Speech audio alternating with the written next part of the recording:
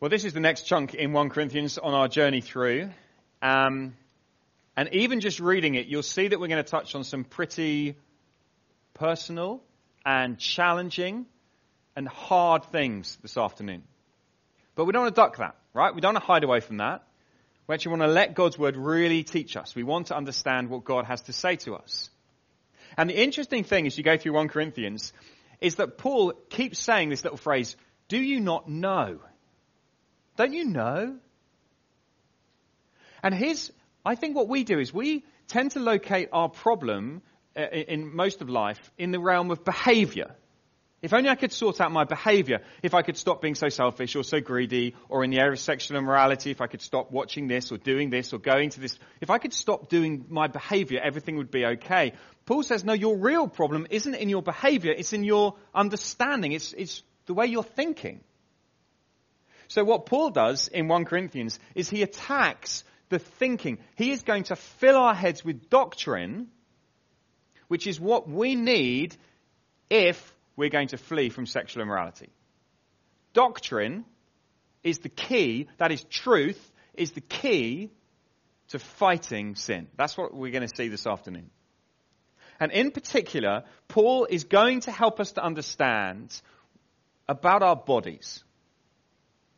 There's a lot of stuff, as I read it, about the body. Just come with me for a second to Psalm 63. We'll come back to 1 Corinthians. Just come to Psalm 63. I want to show you something. This is, I know you're not supposed to have favourites, but this is probably my favourite psalm. But it's very striking how it starts. Look at how this psalm starts. It says, you, God, are my God. Earnestly I seek you. I thirst for you. My whole being longs for you in a dry and parched land where there is no water. He's saying it's not just that his soul is thirsty. His whole being, his body. It literally is my body is longing for you. Now I think we're very content with the idea that our soul is kind of in some way to do with God, and God wants my soul and my spirit and all that sort of stuff. But we're not very clear on the body. What does it mean for our bodies to long for God? Is that how you would phrase it? Is that how you would think? That your whole being, body and soul, longs for God? I think we can be very split up in our thinking. Here's the spirit, that's the bit that God's interested in, and then there's this body stuff. And actually the reality is our body has all sorts of other longings. Our body has powerful desires. Our body longs for things. Our body longs for companionship and fun and food and sex, according to 1 Corinthians chapter 6. And that's the particular desire we're going to think about. We're going to think about this desire, this sexual desire that all of us experience. And in particular, we're going to think about sexual immorality. That is wrong sexual desire. I want you to know there is right sexual desire. There is good sexual desire, and there is wrong sexual desire. Sexual immorality is any sexual pleasure that happens outside of marriage between one man and one woman. That is the pursuit of sexual pleasure outside of marriage is what Paul is talking about in sexual immorality. That covers a lot of stuff, right? That covers anything from fantasies to pornography to an affair, a one-night stand, sleeping with your boyfriend or your girlfriend. It covers all sorts of stuff. Any sexual pleasure, the pursuit of sexual pleasure outside of marriage between one man and one woman. And of course, that means that good sexual desire is the desire for sex within marriage. That is a good sexual desire. Therefore, if you are married, it is good to have a sexual desire for your wife or for your husband. That is a good desire. If you are not married, it is right to desire sexual satisfaction within marriage. That is a good, right pursuit. That is a good thing. But we're talking about immorality. And just look what they're saying in the church. Have a look at verse 12 with me. Have a look at verse 12. I have the right to do anything, you say. That's the slogan in Corinth. Does that sound familiar? Is that the sort of thing that people would say in our world? Here's how it goes, right? It's my body, right? It's my body, therefore I have the right to do whatever I want with my body. You can't tell me what to do with my body. It's my body. And in fact, perhaps they've even twisted the message of Jesus to kind of give them an excuse. So it goes like this, right? God loves me. Yes? Okay, let's play a game, right? Join in with me. Does God love you? Yes, right? God loves me. Of course he loves me. He loves me. And if he loves me, then he wants me to be happy. And if he wants me to be happy, then he wouldn't stop me having this one thing that will make me most happy. Of course he will make. And anyway, Jesus died on the cross. He forgives all my sin. How could he possibly deny me this one thing? Because he loves me. I have the right to do anything. And so our world says, as long as you're not harming anyone, as long as you're not hurting anyone, you have the right to do anything. Paul says you're asking the wrong question. Look what he says. I have the right to do anything, you say. Look, not everything is beneficial. The question is not, am I hurting anyone? The question is this doing good? Is this a desire that is good and beneficial and helpful for others? But still they come back, I have the right to do anything. But Paul says your proclaimed freedom is actually slavery. You are being mastered by your sexual desire. Okay, if we were fish, and we're not, but if we were, it would not take much to captivate our attention.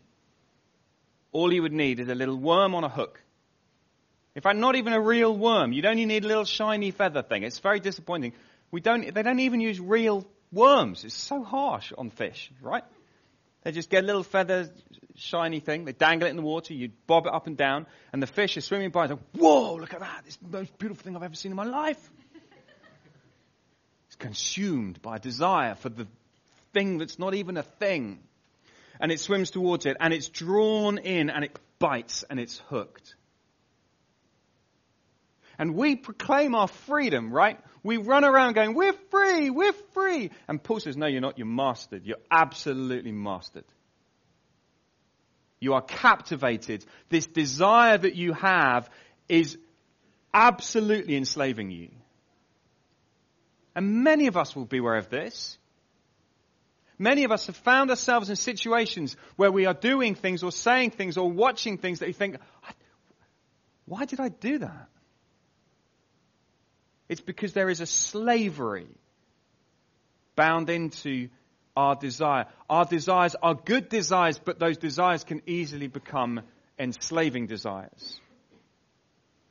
This is why Paul thinks it matters so much. They're wrong. He says, you're wrong about your desires. You're not free. You are being mastered by your sexual desire. Or verse 13, look how he goes on. You say food for the stomach and the stomach for food, and God will destroy them both. Do you see, this is what they're saying. It doesn't really matter. Your body doesn't really matter. God's only interested in your spirit. Let's be perfectly honest. Your body one day is going to be dead. It's okay. It's your spirit that really matters. That's all that matters. As long as you love God in your spirit, fine, eat some food, eat some body for food, food for body, sex for food, whatever. No, not sex for food, that's odd. Sex for body, body for sex. It doesn't matter. It's just another desire. Just stop being so uptight about it. It's all going to be destroyed anyway. We're all going to go off and float on a cloud without bodies. So why are we so obsessed about bodies now? Well, this is where Paul gets into his doctrine. And he says, right, let me correct your thinking. And I want to try this afternoon and allow Paul to blow our minds with what it means to be bodies. Now, I get that some of us probably most of us, are pretty disappointed with our bodies. Most of us are frustrated. If you're one of the ones who isn't, then happy day. One day you will be. Because the reality is that our bodies are disappointing and frustrating. And we can sort of have this kind of, I feel rubbish and I'm ugly and I'm this and I'm that and I'm whatever, and I long to be free of this body. Paul says I got something good to show you. So we're going to have to go quick, right? Because I've got 5 things, 5 doctrines packed into these verses. Paul just smashes through it and says, let me show you what a great thing your body is. And as we do this, I want to show you why sexual immorality, therefore, is something to be fled from. Let's work our way through and you'll see what I mean. Okay, here's the one big thing, and then we've got 5 small things. Here's the big thing, right? This is what I want you to go home remembering. Paul has a devastating main argument. It's down at the end. Have a look just at the end in the end of verse 19. Can you see at the end of verse 19? Look what he says. You are not your own. You were bought at a price. Okay, listen, I'm going to whisper this because this is seriously countercultural. And you're not going to believe it when I tell you what Paul is saying. Your body, it's not your body. It's not yours. This is what I want you to go home remembering. My body is not my body, it's his body. You are not your own. You were bought at a price. Your body is not your body, it's his body. And that's what we're going to work out. And that is true because of 5 doctrines. Let me show you these as we go through. Firstly, it was made for him. Your body was made for him. Have a look at the end of verse 13. The body, however, so they've just been saying it's all going to be destroyed. Paul says, no, it's not. Your doctrine is completely wrong. Have a look at the end of verse 13. The body, however, is not meant for sexual immorality, but for the Lord, and the Lord for the body. Do you not know this? You were made for the Lord. It's the doctrine of creation. He made you for himself. Your body is for him. You are not just a highly evolved animal who happens to have all sorts of physical desires. No, you were made for him. We had a very interesting day. A few years ago, we took our kids to the zoo. And we went to the zoo, and we went to watch the gibbons. And, the baboons. And the baboons, they're great fun, the baboons. Because they're just jumping around, swinging on ropes. It's great fun. They had this big rock. They were all playing. It was great fun. Until one of my kids said to me, Daddy, what are those two doing? On the highest rock at the top. Daddy, what are they doing? They're just talking. Let's go let's go somewhere else. Let's go with the rhinos. We'll be safe with the rhinos. And I promise this is true, right? We went round the corner to the rhinos. Jenny, I'm not lying, right? The zookeeper was utterly excited. She was calling, quick, come over. We've been waiting for this moment. Look. And you go, what's happening? Oh, for goodness sake. Right? You see, animals just have this instinct, this desire, and they just do it.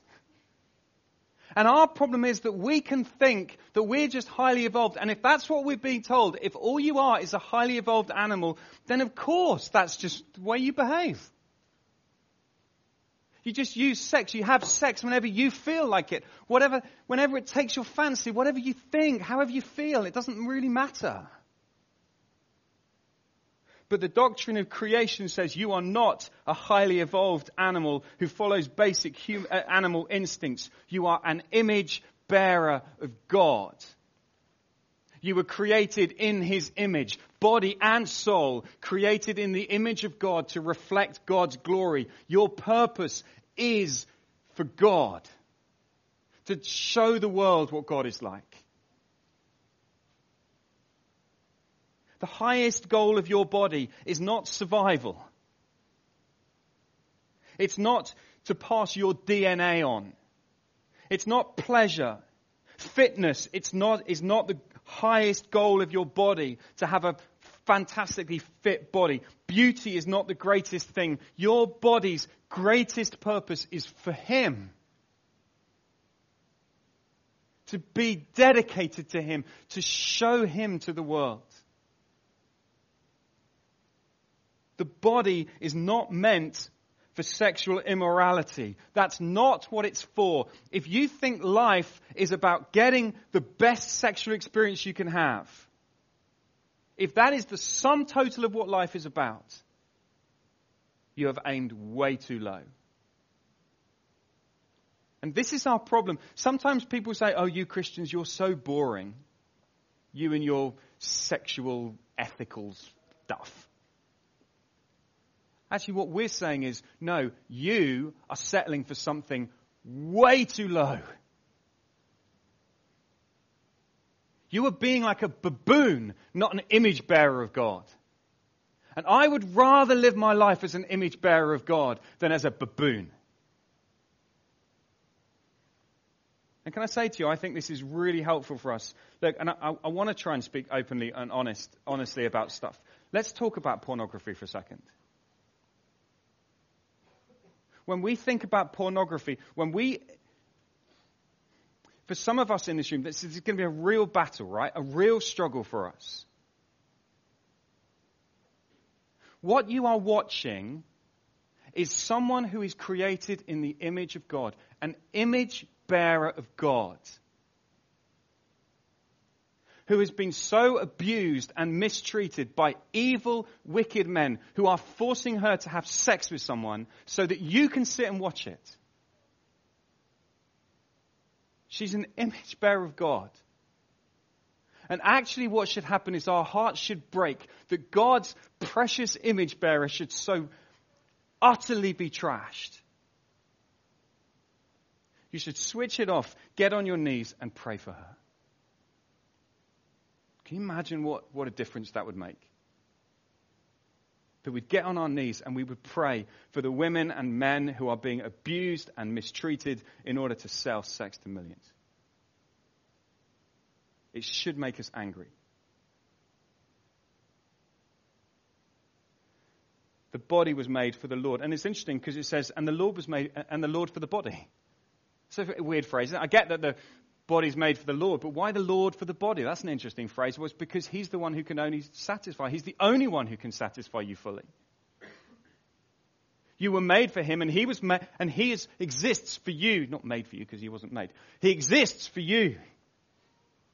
If I buy a £250,000 Ferrari, in my dreams, if I buy a Ferrari, and I, as a glorious expression of freedom, fill its petrol tank with pink lemonade, and then park it on my drive, which I don't have, and fill it up with junk and rubbish and banana skins, and I'd say, look how free I am.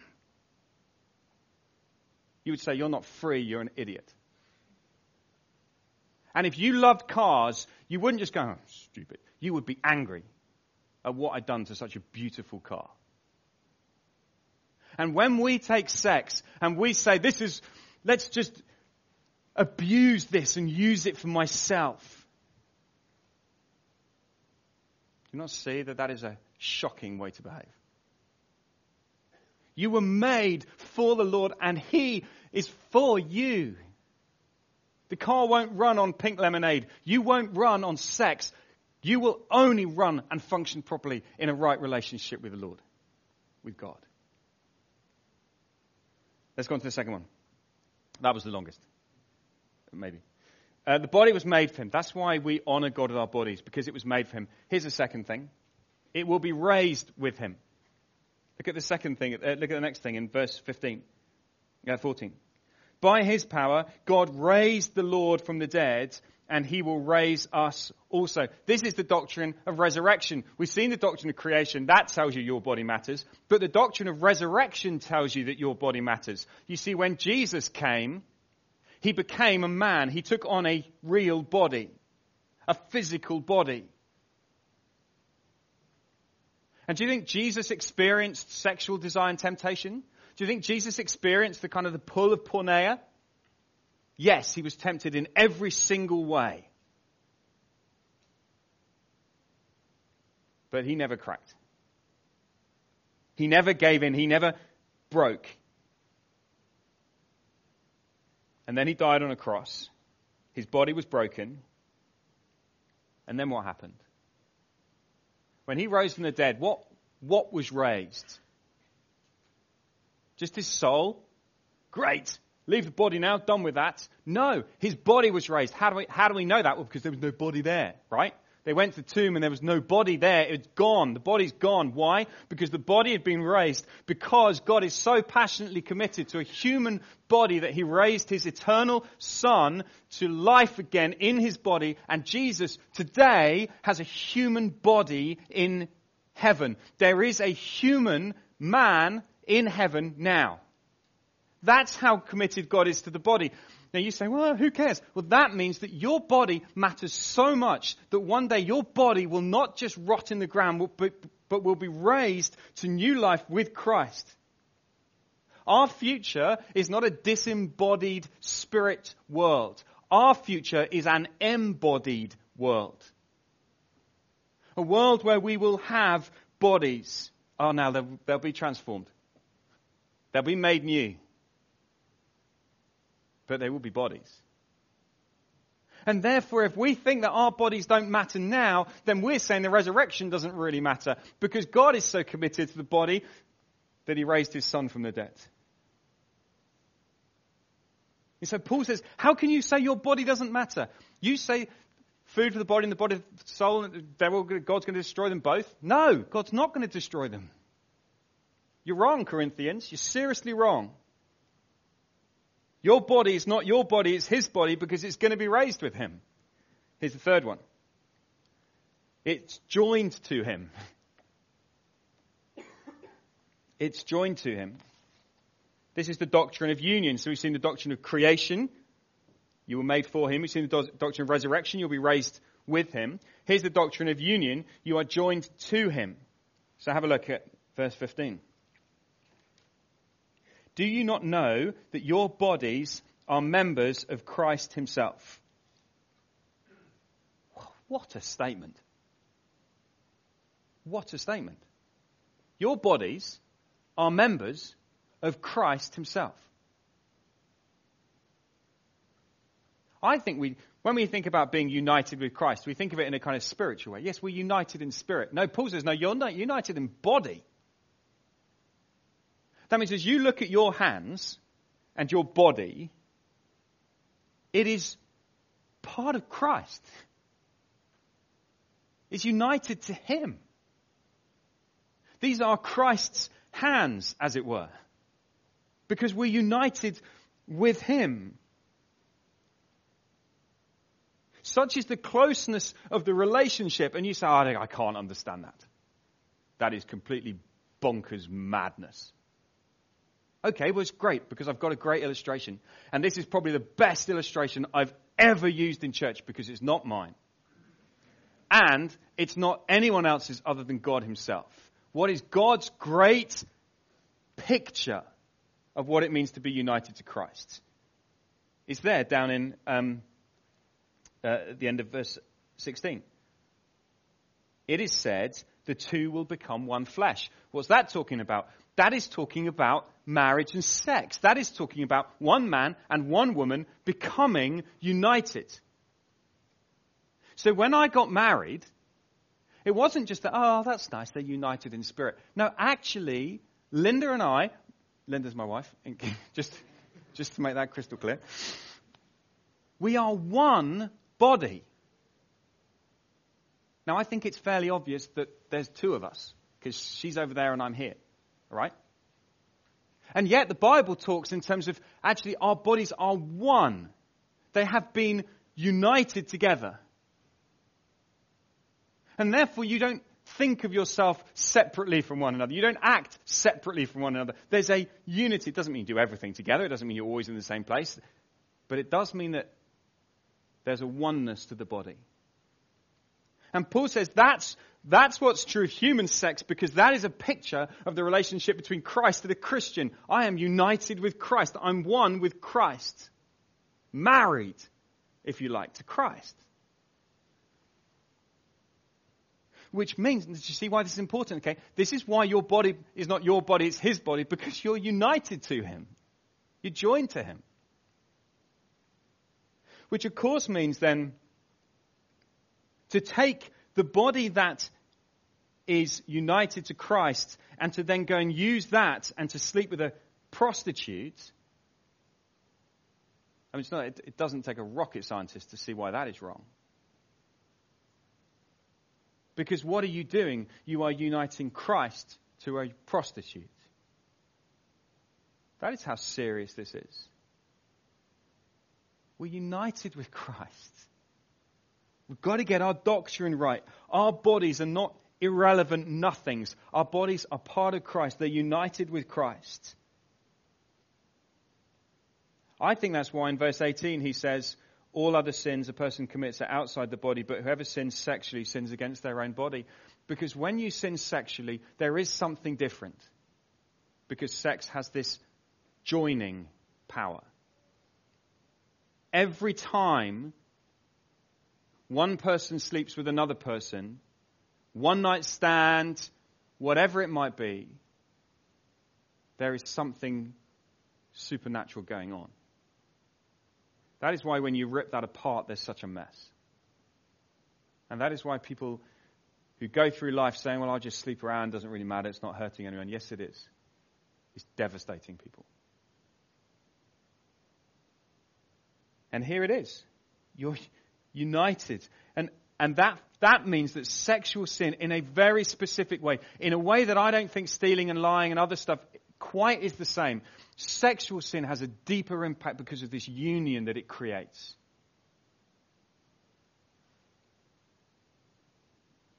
We joined him. How many have we done? 3. Okay, we've got 2 more. Here we go. Let's go slightly quicker. Fourthly, it's home for him. Your body is not your body, it's his body because it's his home. So have a look at what it says, verse 19. Do you not know that your bodies are temples of the Holy Spirit who is in you, whom you have received from God? Your bodies are temples of the Holy Spirit. I wonder if you're excited about being a temple. Your little temple this afternoon. Look at us, a little group of temples. Here we are all sitting in little temples. It's nice. Although actually the temple is a pretty terrifying thing. When the temple was first built, when Solomon finished his temple, the fire of God filled the temple. It was awesomely terrifying. People couldn't even go in to the most holy place because the presence of God was so awesome. And that's now you. The Holy Spirit lives in you. You are now a temple of the Holy Spirit. God lives in you. The God who created the universe lives in you. The God of burning purity lives in you.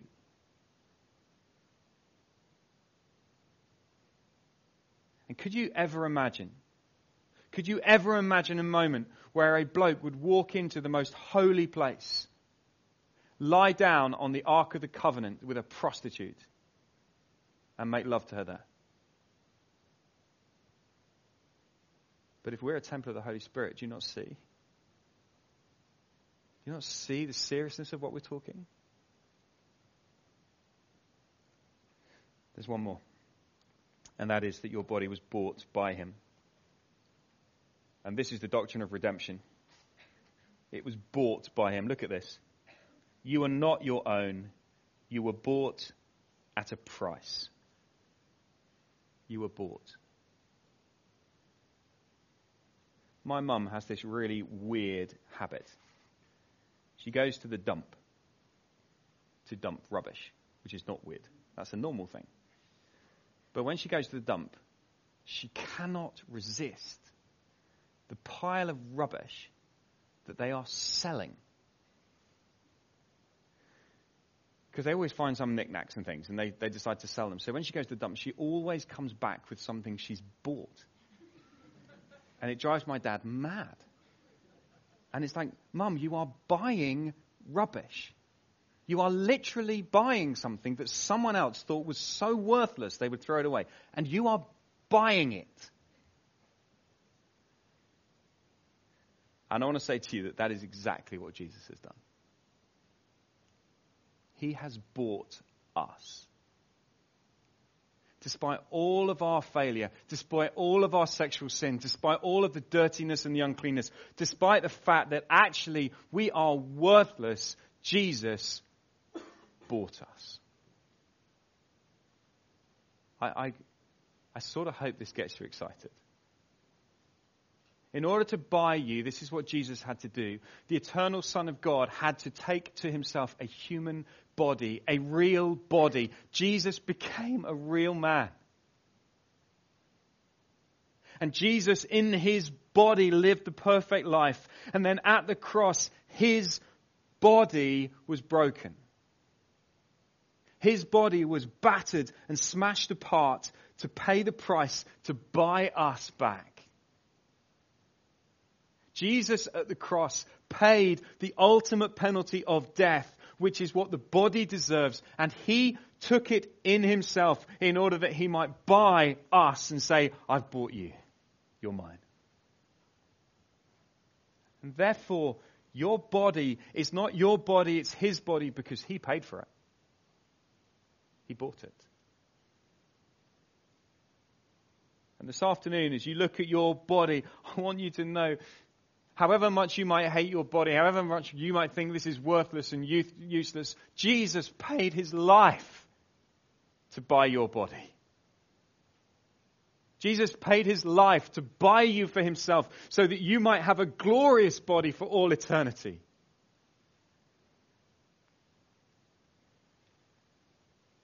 So those are the 5 doctrines. 5 doctrines which should revolutionize our understanding about our bodies. And there are 2 commands in this passage. They're there in verse 18 and verse 20. Verse 18, flee. Flee from sexual immorality. Verse 20, honor God with your body. Flee. I hope that by this point it's fairly obvious that to flee from sexual immorality is the right thing to do. Paul doesn't say, have a go at trying to avoid it. Have a go, do your best, see how you get on. He says flee. And I want to challenge us this afternoon, all of us, myself included, to take this very seriously, to flee sexual immorality. I want to know what that would look like for you. I don't think anyone wakes up one day and says, I think I'm going to have an affair with someone at work. I don't think that ever happens. Very rarely. This is how it works. There's a smile. Someone in your work smiles at you and you smile back. And there's a little flutter in you that goes, oh, that was nice. That's the moment you flee. There, right there. That's it. That's the moment. As soon as you begin to feel the very first kind of, ooh, that was quite nice. That's the moment you go, ah, and you run. It'd be terrific. If there was a lion burst in, a roaring big thing, burst in through this door here, we would run.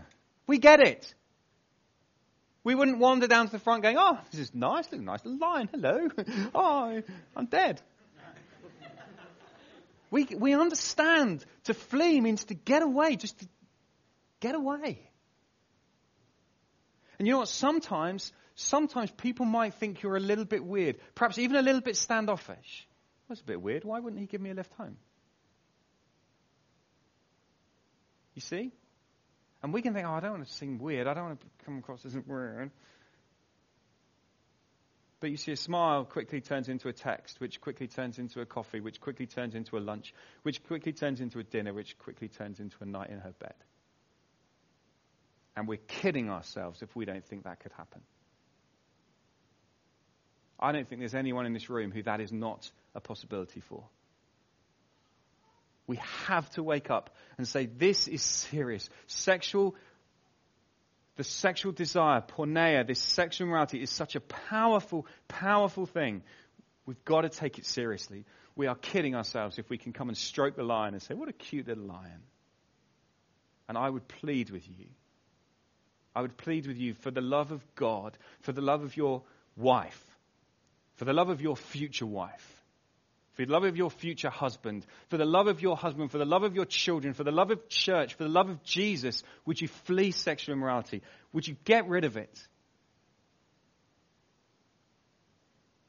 If you're struggling with pornography, then find a way to flee. Find a way to work out what it is. Perhaps that means you need to not have internet in your flat. I can't cope without the internet. Fine, stroke the lion and get eaten. Do you not see? We make so many, I couldn't cope without smartphones. Seriously? If it's a problem, we need to flee. We need to cut it off. We need to do something. And as we flee, we don't flee going, oh, this is miserable. We flee going, because I want to honor you with my body, the one who created me, the one who I'm in the image of, the one who will raise me, the one who I'm joined to, the one who bought me. I want to honor you. And I want to say to you, you will not be disappointed. In eternity, you will not look back and say, oh, I'm really gutted that I didn't have that one night stand. You won't even give it. You will be so thankful to God. Now, I know this is a big issue for some of us, for many of us, most of us, all of us. And I want to encourage us as we go. I want you to go with hope, not with despair. Because whatever our past failure, Jesus is the one who washes us clean. Whatever our past experience, Jesus is the one who washes us clean. And what if today was a flag in the sand? What if today was a day when we said, from this day forward, by God's grace, I'm going to try and change. By God's power, in God's strength, because my body is not some nothing, I'm going to change. Holy Spirit, please help me. And then maybe you need to talk to someone and say, please, would you help me? Would you pray with me? Maybe you need to smash something when you get home. It may be that you need to, let's do something. And we are going to fail again. You will fail. And on the day you fail, you look up and you see Jesus' smiling face and you say, my precious child. And you look at him and you say, I'm sorry, King Jesus, how could I have done this again? And he smiles and he says, this is why I died. I forgive you. Now let's go again. Up we go. Paul says, flee sexual immorality. Honor God with your body. Why don't we pray together? And then we're going to sing and celebrate communion together.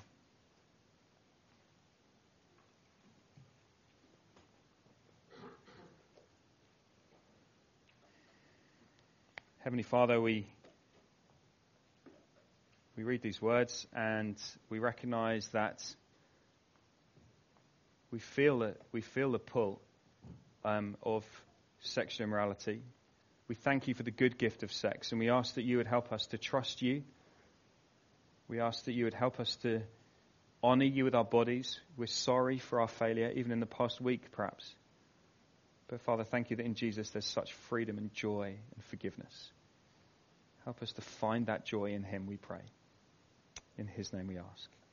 Amen.